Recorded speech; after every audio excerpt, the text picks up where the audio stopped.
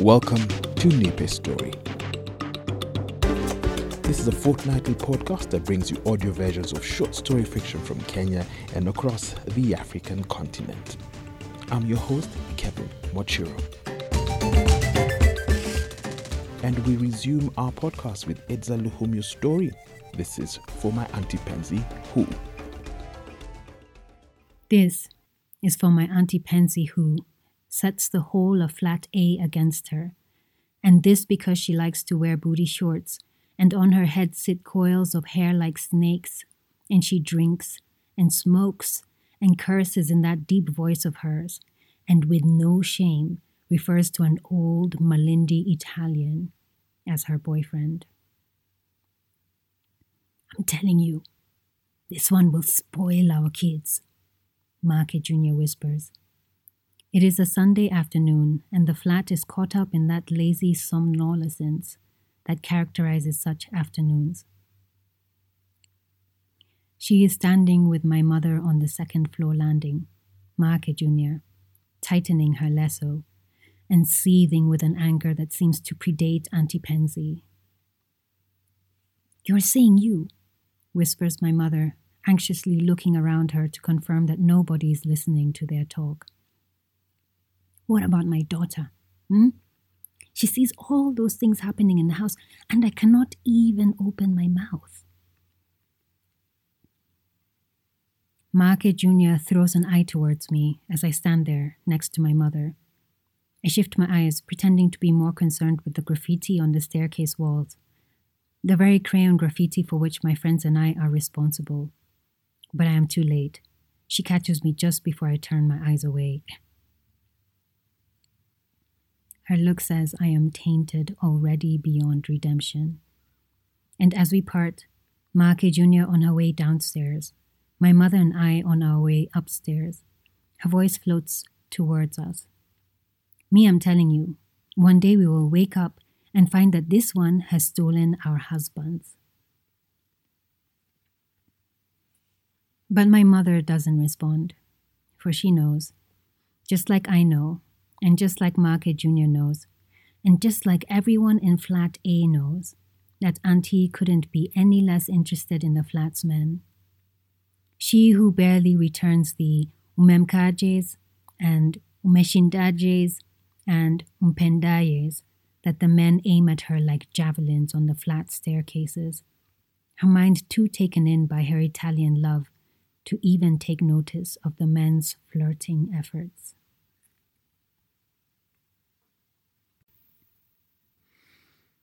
This is for my Auntie Pansy who lives as if she's unaware of the malaise she is shoring up in the flat. It seems peculiar to me how she seems to be in a world of her own making. How is it possible that she cannot see the discomfort she is causing? Mornings and nights, she stomps up and down the stairs in her booty shorts and thigh-high boots.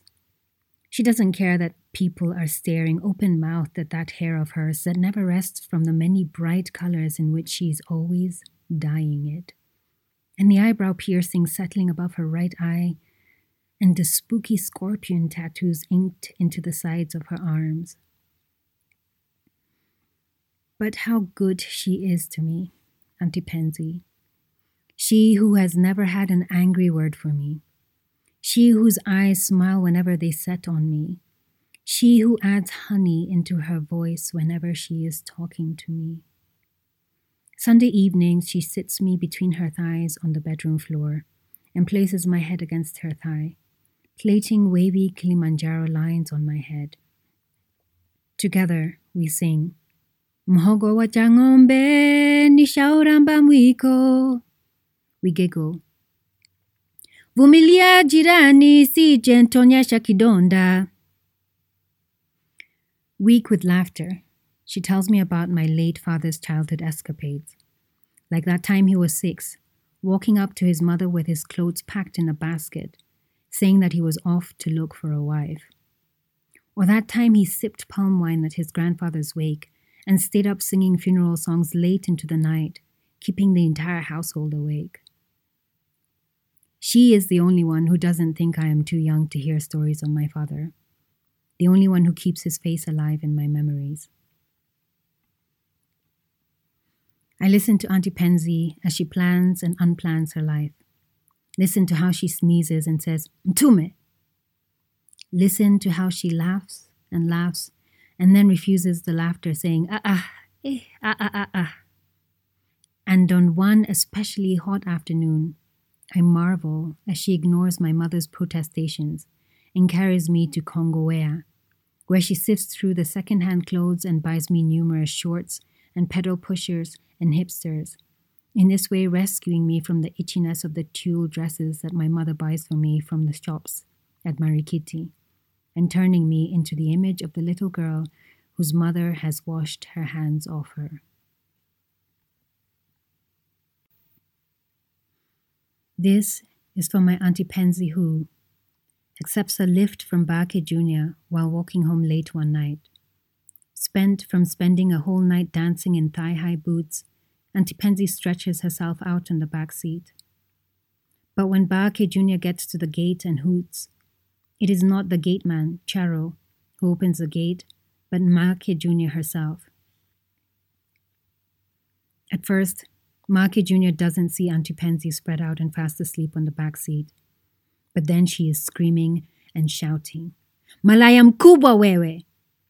And then she is asking whoever will hear to hold her back so that she doesn't hurt Auntie. And then like drops of water, the tenants in Flat A are trickling out of their houses in their sleeping clothes, craning their necks to better witness this new plot drama. Not one of them holds Make Jr. back as she pulls Auntie Pansy out of the car. She kicks at her and spits at her and says, "Paka nikutoe meno leo."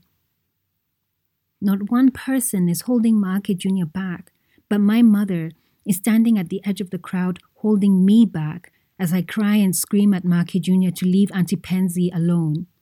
"Muache!" I scream. "Jamani, muache!"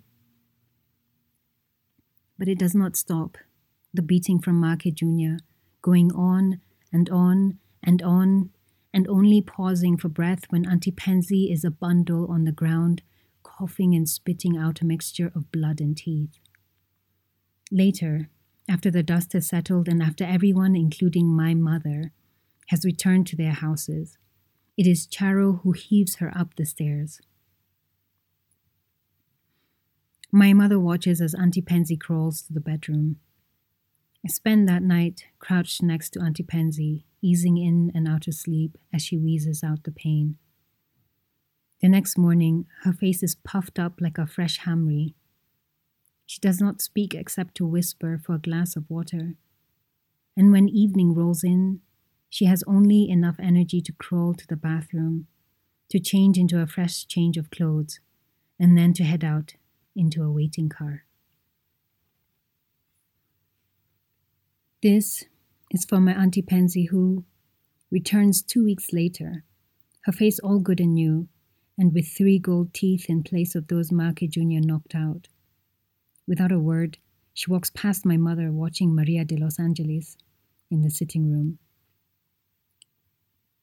In the bedroom we share, she starts to throw her clothes into her bags, and then I am crying and saying, "Auntie, Jamani, don't go."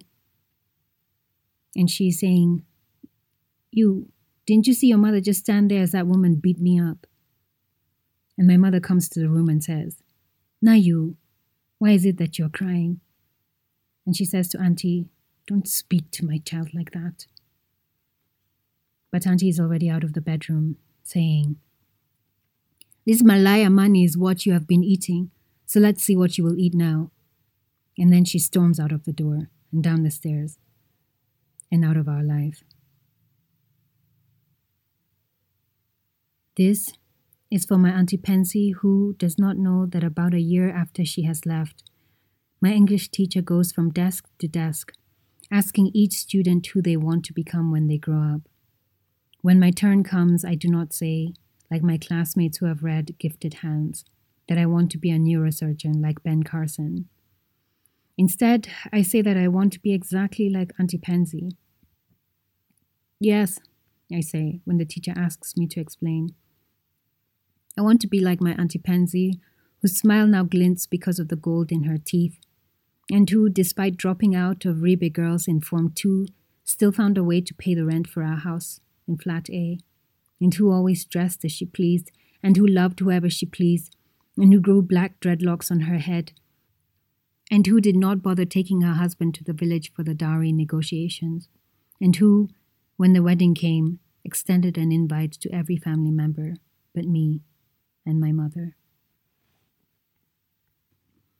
This is for my Auntie Pansy, who does not know that about 2 years after she leaves, a car hoots outside the gate to Flat A. This time, it is Charo who runs and opens the gate, his face beaming with the anticipation that the entire flat shares. No one has voiced it yet, but we all can't wait to see them, these new tenants about whom we have been hearing and hearing. The maroon Mercedes gets into the compound, and then a blue Canter, and then what must have once been a green pickup, now a shade closer to blue, full to the brim with boxes. Behind me, I hear the smirk outlining Fiona's voice as she says that they must be very rich, these ones. What with the fact that their things are all packed neatly inside boxes, and no one is seated on the front seat of the car balancing a Panasonic TV on their lap. And no one is carefully carrying ceramic utensils wrapped in newspapers, and neither chair nor table legs are jutting out of the back of the pickup. She is still talking, Fiona, wondering why two Mzungus would ever choose Flat A as a place to live. But her voice trails off when we see the door of the car opening, and then one leg, and then another, and then finally the Mzungu man himself. A man bent down by his old age, looking somewhat out of place, and dressed in what must be the most vibrant kitenge shirt that we have ever seen on a man. It is like the beginning of a movie, all of it, with everything happening as if in slow motion. Something straight out of the American movies me and Fiona and Naomi watch for Dala at Mumtaz Video. Naomi and Fiona are both taken in by the sight of the old Mzungu, by his age that inspires more pity than respect, by his hair that is the color of new cactus rope, by his beard that is red and fiery and sprawled all around his mouth, and by that nose of his that droops, as if any time now it might fall off his face. But my mind is stuck elsewhere. It is struck by the young Mzungu woman who emerges out of the other side of the maroon car. First, that red dress that ends where the thighs begin. Then the black sunglasses that only mysterious women in American action movies wear. Her bustling youth is like a foil when placed against the drained age of the Mzungu man. On her head are the curls that our mothers must be trying to achieve when they fry their hair with their curly kids. Her lips are painted red, stretched out into a smile. Her hands are akimbo like how the games teacher has us do during PE. Then, the slow upward tilt of her neck. I keep my eyes on that neck that must be what we describe in our school compositions as shingo ya upanga. Follow it, that neck, as it turns right to left, and then left to right, achieving a quick survey of the surroundings and taking in the entire height of Flat A. This is from my Auntie Pansy, who would have wanted to hear about that Mzungu woman's dress, short and red.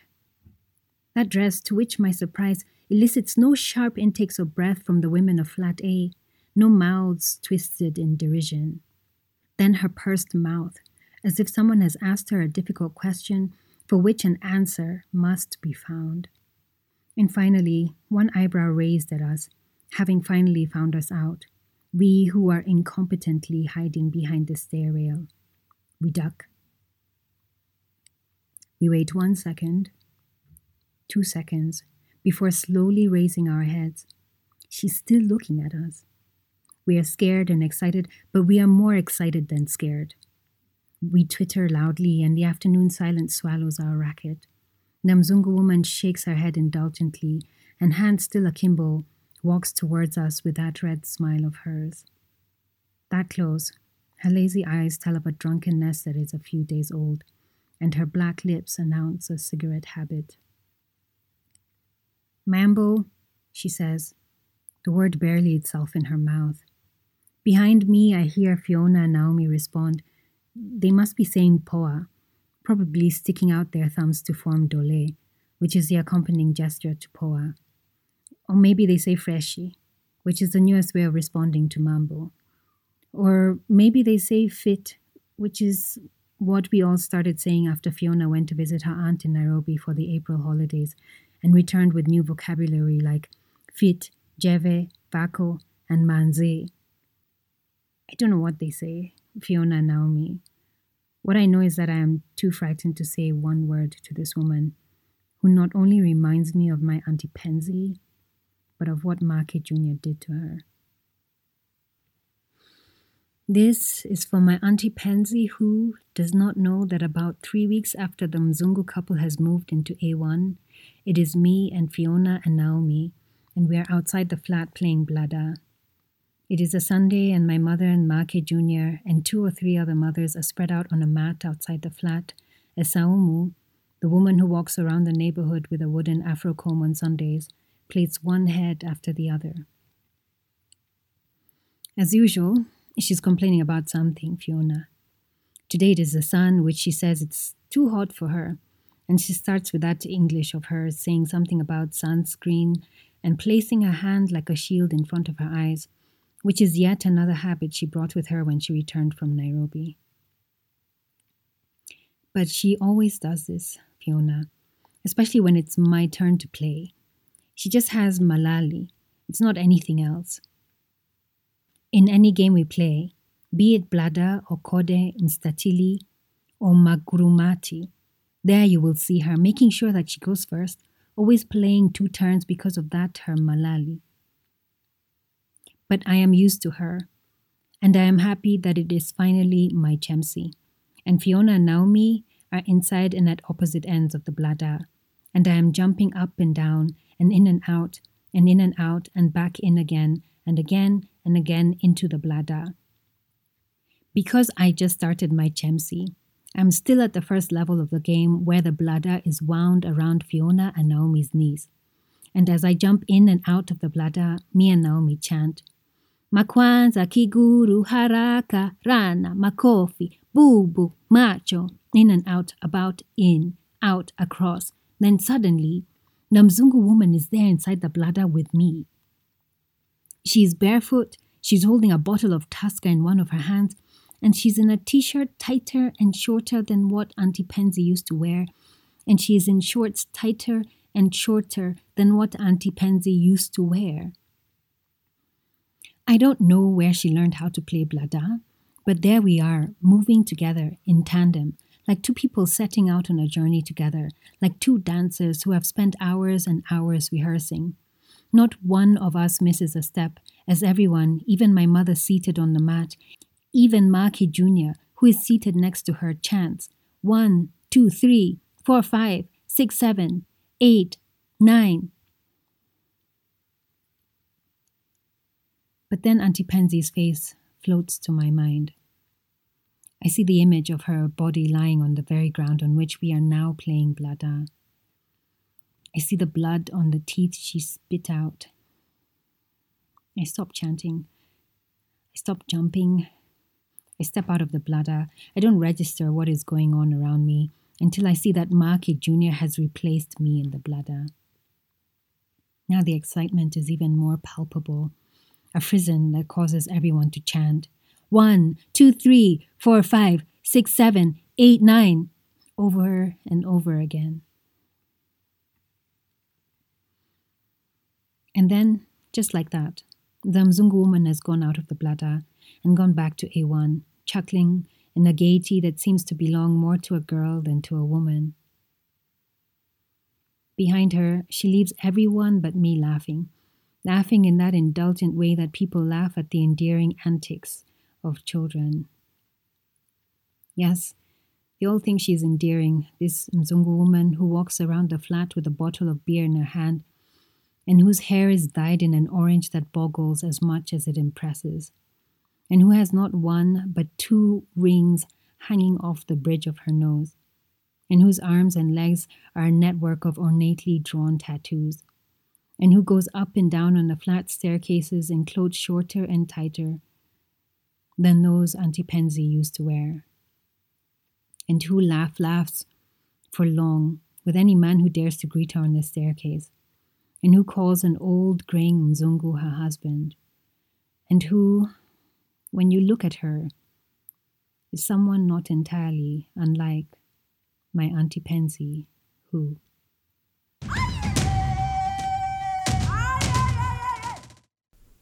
This is For My Auntie Pansy Who was read to you by Ngendo and written by Idza Luhumyo. Idza is a Kenyan writer whose work explores Kenyan coastal identities. This is a third contribution to the podcast, with previous stories being How to Swim and Always Be Latif. Have a listen to them if you haven't already. Nipe Story is available to download wherever you get your podcasts from. Please write a review, rate and share the podcast with your networks. You can follow us here on SoundCloud. On Facebook, we are Nipe Story, and on Twitter, our handle is Nipe_story. Thank you so much for your support. It is very appreciated. Nipe Story is a Finger Piano production.